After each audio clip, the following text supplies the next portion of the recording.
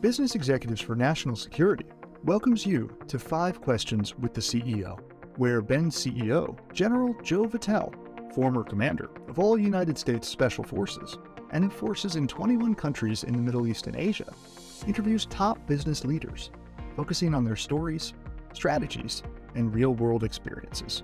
Here, we want to know why they are passionate about sharing their talents and insights to assist senior leaders in the national security enterprise as they solve some of our nation's most pressing challenges, and why they are part of a growing number of executives who understand that national security is everyone's business. Well, welcome everyone to another episode of the Ben's Podcast, 5 Questions with the CEO, a podcast series where we talk with our members to learn more about their experience, their expertise, and what brought them to Ben's. Our guest today is Dallas-based member Stephanie Chung. Stephanie is an American business executive who was the first African-American to serve as president of a private aviation company in the United States. She was president of Jet Suite from August of 2018 to April of 2020. In August of 2020, Stephanie became the inaugural Chief Growth Officer of Wheels Up. She's previously held executive positions at Bombardier Aerospace, Skyjet Airlines, and FlexJet. And she's also an award-winning leadership speaker and sales coach. And to boot, she's also the daughter of an Air Force NCO and grew up on an air base. Stephanie, welcome to Ben's, first of all, and welcome to our podcast. Thank you so much. I'm so excited for this podcast. It's really nice to be here, especially with you, General. We're so excited to have you on board here and looking forward to talking with you today. So I want to start where I kind of left off here, and that is, you know, as an Air Force military child, you know, my wife, Michelle, and I raised 2 boys as military children as well. And so I know that the choice that I made, the choice that we made to serve meant that my family also served and sacrificed all along the way with that. How did being the child of a service member shape your path, shape your view towards service and what you're doing these days? I always love this question because I wear it with such a badge of honor. I loved being a child of a soldier. Loved it. Loved my entire experience growing up. And my dad, he was in radar, so we moved every 2 years of my life. And it really shaped me. It formed me not just as a little girl, and so I'll talk about that in just a second, but also as an executive. How I see the world has a lot to do with how I grew up in the world.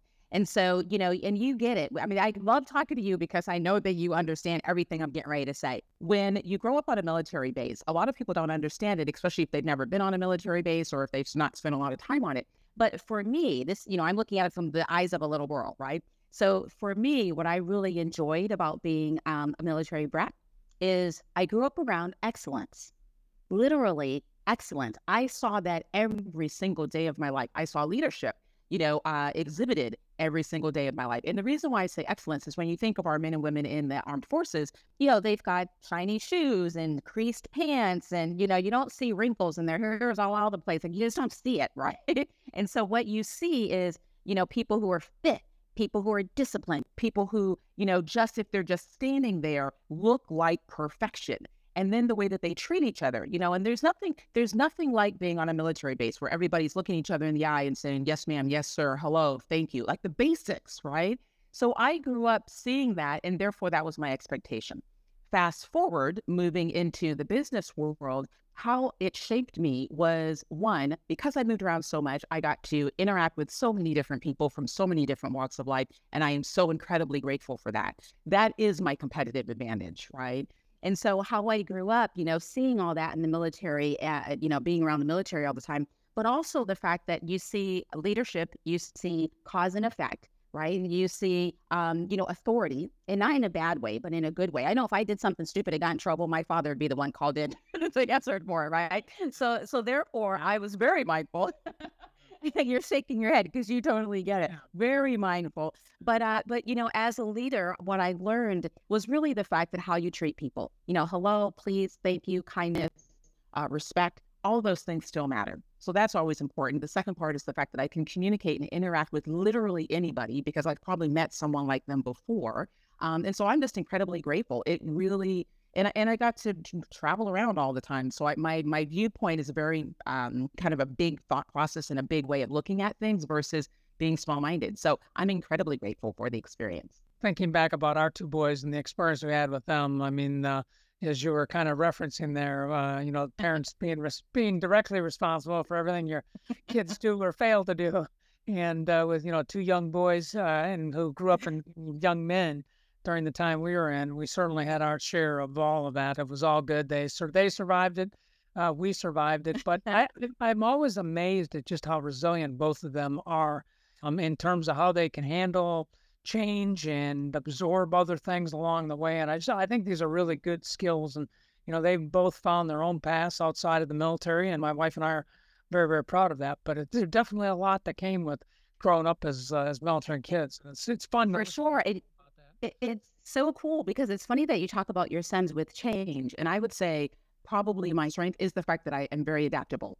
And that's because, when you're moving all around, you're always I always call myself a professional new kid because you're always the new kid in the neighborhood, new kid in the class. Like you have to adapt all the time. And I'll tell you a funny story. When I worked for one of the major airlines, we did we had to do a major layoff. This was many, many years ago. And after the layoffs, because it was so massive, they brought all of us managers and above in to kind of talk to us, see how we're feeling. It was a horrible time for the business at that particular season. And I remember as the psychiatrist was going around asking everybody about how they felt, I said something along the lines of like, this was not fun, but it is what it is. And it was kind of like I didn't say it in a mean way. Let's move on. But that's kind of the impression I was giving. And I remember people my peers were like, I can't believe, that you would be so insensitive. And I'm like, I'm not insensitive. I just but we did what we had to do. And now we got to, clear our head and get ready because we still have a group of people we still have to lead, right? And pull this airline out of the situation. And I remember there was me and another woman. Everybody else, there's two of us that agreed, like we had the same mindset. And so, the 5 stages of grief, we were at the 5th stage, right? Everybody was at just stage 2. And when the doctor asked us, tell me a little bit about your background, it turned out me and the other women were both military grads. So in our mind, it was, this sucked. Like, we're all with you, but now we've got to get beyond this and go to that next thing. And so that's just a good example of how you do have to adapt all the time. It's, and so that is a gift that I use every day in every meeting because, the world is changing so rapidly these days that you're constantly in a mindset of just having to adapt. And I'm again, grateful for that skill set. Yeah, mission mindset. That's great. So you're an extraordinarily successful executive who's shattered some glass ceilings in your career. Can you tell us a little bit about your path to success? Specifically how you became the first African-American woman in the C-suite of a major aviation company there. Talk about some of the obstacles. Yeah. Well, being a woman in a male-dominated industry, what are you talking about obstacles? What's those obstacles you speak of, General? I don't know what you're talking about. So my path is really, as we talked about, I grew up a child of a soldier. My dad was in the Air Force. So I knew early on, General, that I wanted to be in aviation. Like that, from a little girl, I knew that because I could hear planes taking off and landing, and we traveled all the time. And so it was just something that I was that kid that knew exactly what I wanted to do. And so as soon as I could. Now, here's the challenge, though. When I was younger, though I knew I wanted to be in aviation, the problem was that whenever I would see aviators depicted in film or TV or magazines or anything like that, I would always see if you were a man, you were a pilot. And if you were a woman, you were a flight attendant. But none of those pictures ever looked like me, right? And so though I knew what I wanted to do, I honestly didn't know what I could do because back in the day, I'd never seen a person of color depicted as an aviator. So fast forward, my very first job, I, parked planes and loaded luggage and loved that job, right? But then I would go upstairs to make extra money because, I was broke, right? I was young, single, and living my best life, but had no money. So I would go upstairs and work at the ticket counter, doing customer service, checking people in for their flights. And I remember one of our VPs pulled me aside, and I didn't really know him that well, but he pulled me aside one day and he said, Stephanie, every time I come through this airport, I see you smiling, serving customers. I think you should be in sales. And so I didn't know what salespeople did, but I trusted this gentleman. If he saw something in me, then I should at least pursue it, because up until that point, I was really going more the operations route. So fast forward, I became a salesperson for one of the major U.S. airlines, and I was 25 years old. They gave me a quota of $25 million. I didn't know what I was doing in sales, but I crushed the quota.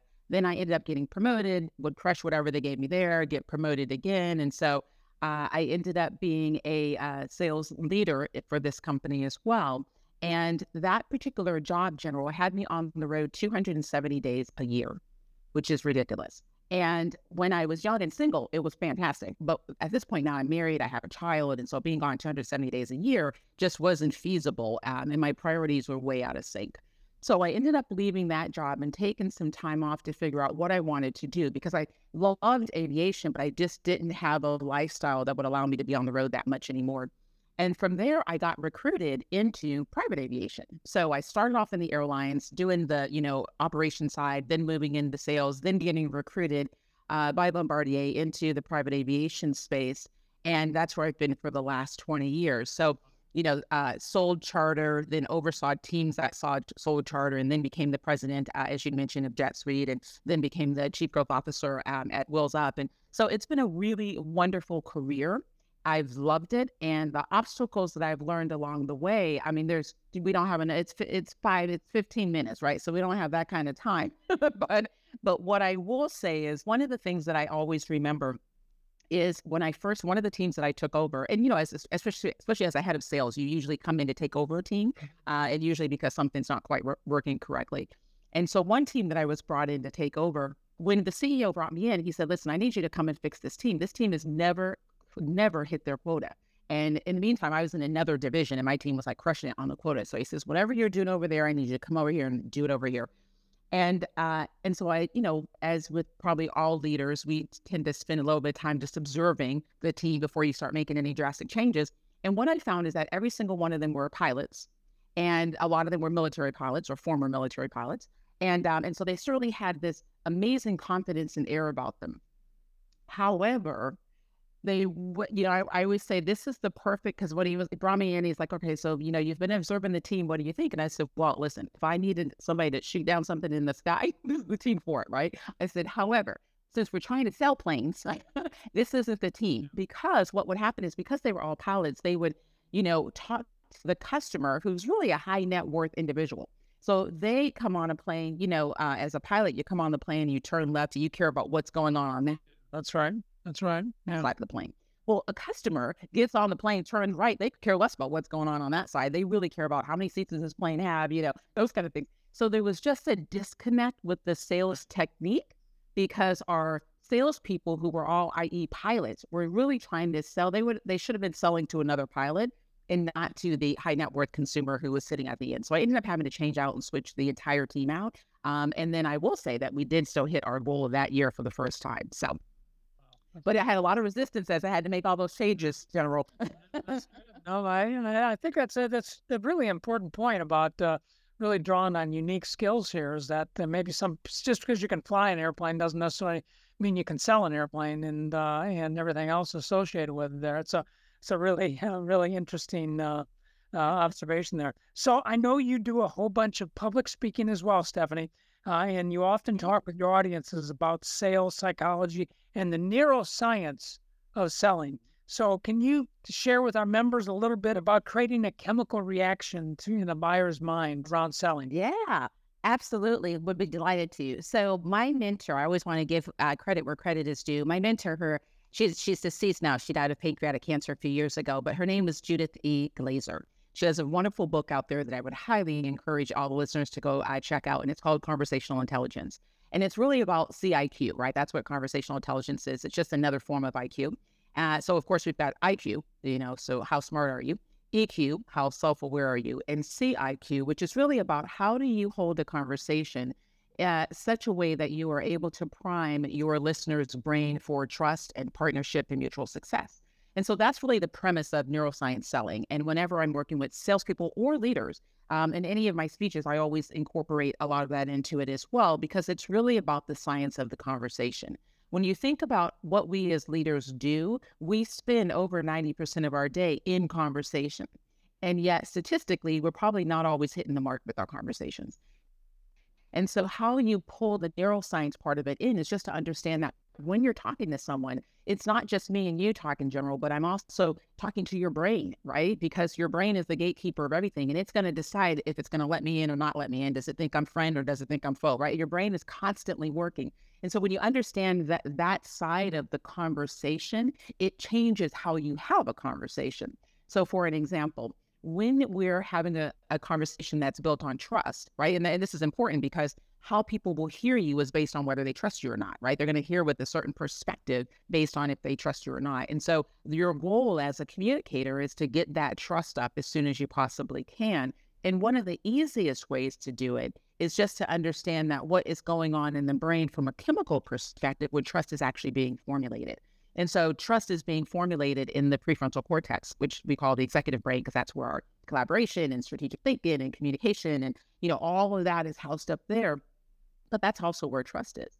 And so when you're having a conversation, the brain is actually and it's a trustworthy conversation, right? The brain is creating a lot of different chemicals that work in our favor. So we're feeling good about the conversation that we're having because the dopamine's kicking in or the oxytocin's kicking in or the serotonin's kicking in. And so all of those things matter.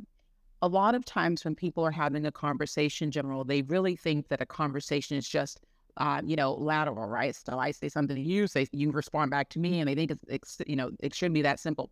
It's not that simple from a brain perspective.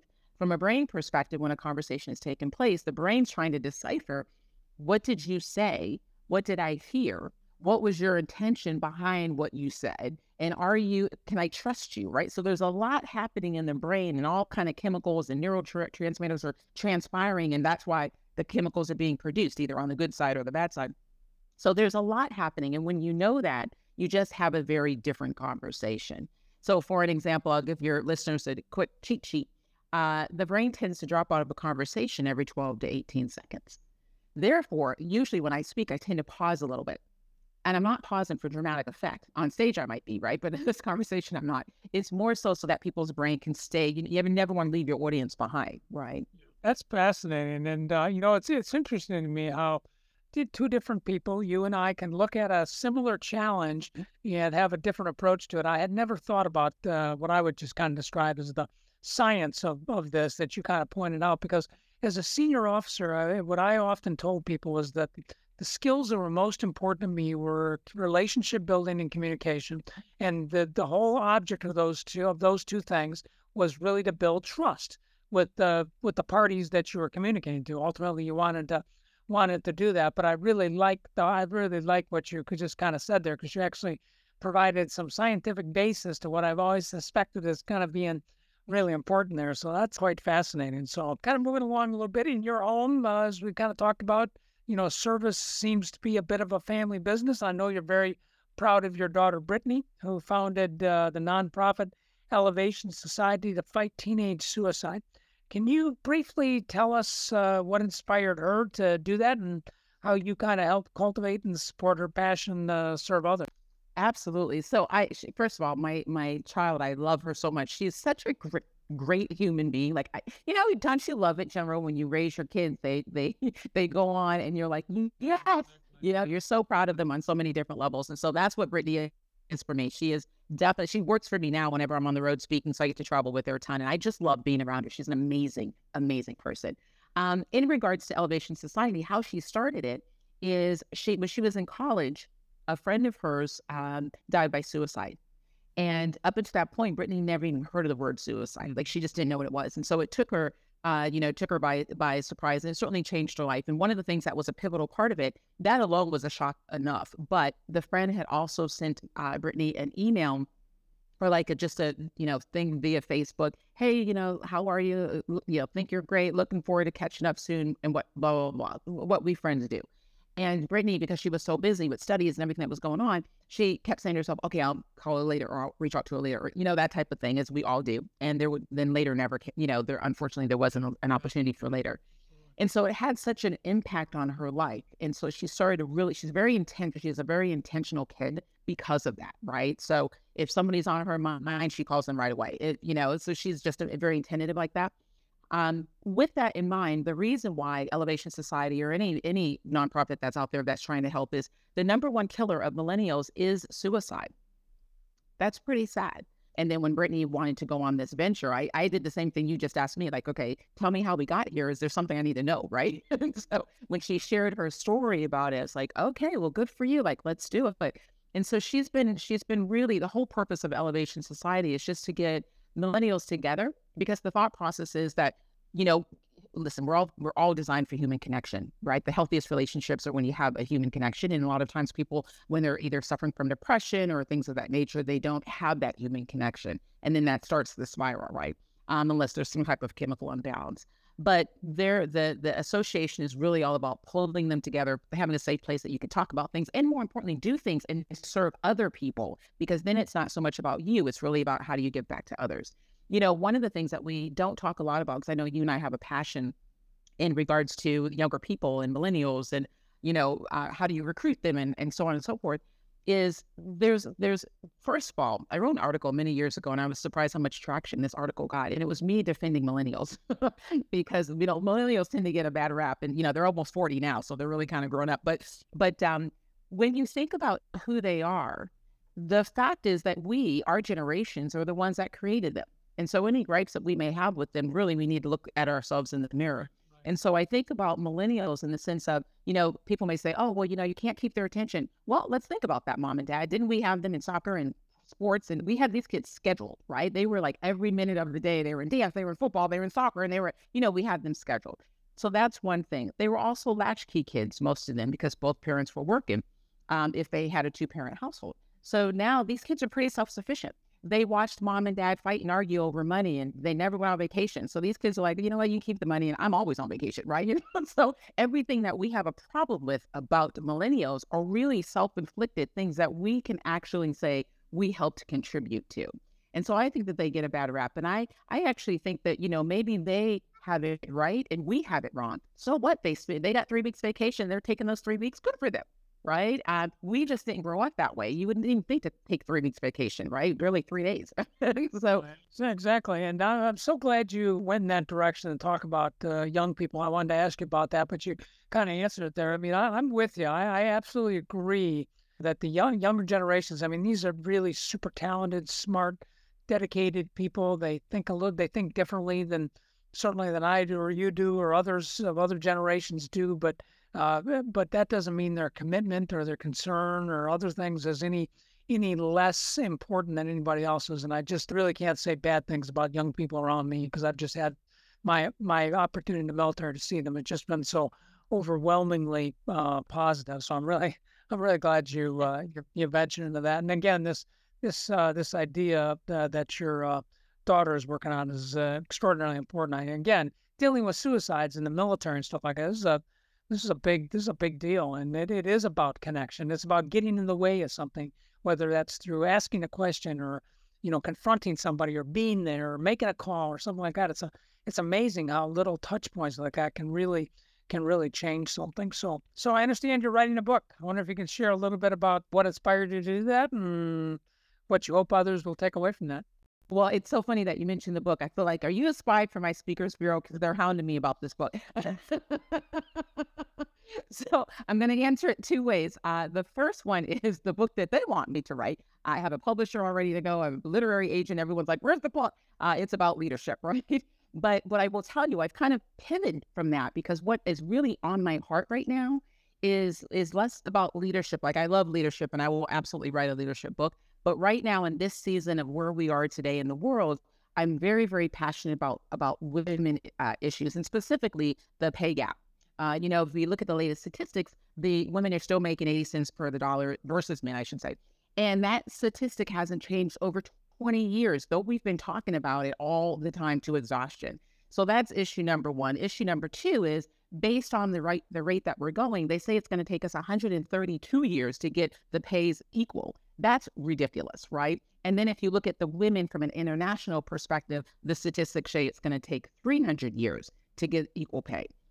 I just can't imagine living with that. So I'm really, really focused on this particular book is all about, it's not just for females, because it's actually for females and allies and those of us who are raising kids, because we really have to change the narrative from a younger perspective, but also from a female perspective. I want to help ladies know how to get to the top.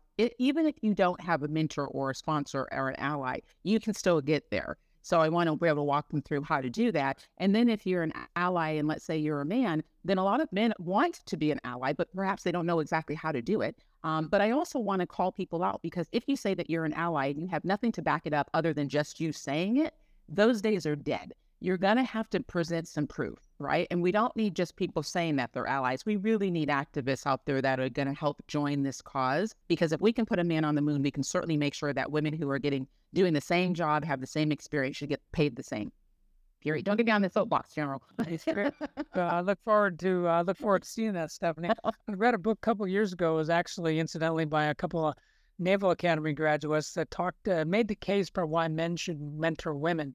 And it was a fascinating study there, and it made me think about things that I was doing. I was still in uniform at the time, and the roles that I was playing, and how I needed to make sure I was reaching out to everybody that was in my sphere of influence there. So yeah, that's really interesting. So I always try to end our podcast by asking our guests why they joined Ben's and why they believe that national security is everybody's business. I wonder if you could take a few moments to just kind of reflect on that for us. Absolutely. First of all, national security is everybody's business. And the way that I look at it, I'm honored to be a part of Ben's. When I got the call, I remember saying to the person who called me, I was like, do you have the right Stephanie Chung? And so, I could not be more delighted. The things that I'm learning are just like mind-blowing, right? But in regards to national security being everybody's business, the way that I really look at it is, if you live in a neighborhood, right? And let's say you've worked hard, you've bought a home, you are, you love your neighbors, you all look out for each other. You're expecting a certain humanity, right? We are each other's brothers and keepers. And so if I live in a neighborhood and my neighbor sees someone trying to break into my house, I'm expecting that you're going to call me or call the police or take a picture so we can, submit it to the police later. Do something, right? I'm expecting you to do something. We're all community. Well, the way that I look at national security is kind of along those lines. Our national security folks, CIA, Homeland Security, military, any of the groups, our country is one big house in one big neighborhood. And what they are doing is they're making sure that nobody breaks in, nobody harms us, nobody does anything that they mean for bad. It's the same thing that we all do on local levels, hopefully for our own communities. But what we don't think about is we don't think of ourselves as a country, as one big community. There are people out there doing the same exact thing that we do in our little sphere that do it on a bigger level. Therefore, it is everybody's business, right? We are each other's keeper. And so I love what our men and women are doing out there every day. And most of it, they'll never get the credit because, a lot of stuff we don't necessarily know and have access to. But everybody should be concerned, because if we all either win or we all either lose, right? We're all in this together. So it's everybody's business. I could not be more delighted to be part of Pins. And again, the stuff that I'm learning is I would be able to go to college and learn this stuff. Good. Well, good. Yeah, we could award college credit for the things we're doing there. Stephanie, it's been wonderful to spend some time with you this morning. Thank you so much for joining us. And again, we are so excited to have you as a member of Ben's here. So thanks so much for joining us. Really appreciate it. Thank you, General. Thank you so much. Thanks for having me. This was a delight. Thank you. And thanks, everybody, for listening. Our guest today has been Stephanie Chung, a Dallas member here. And we look forward to coming to you soon with more editions of the 5 Questions with the CEO podcast. Thanks, everybody.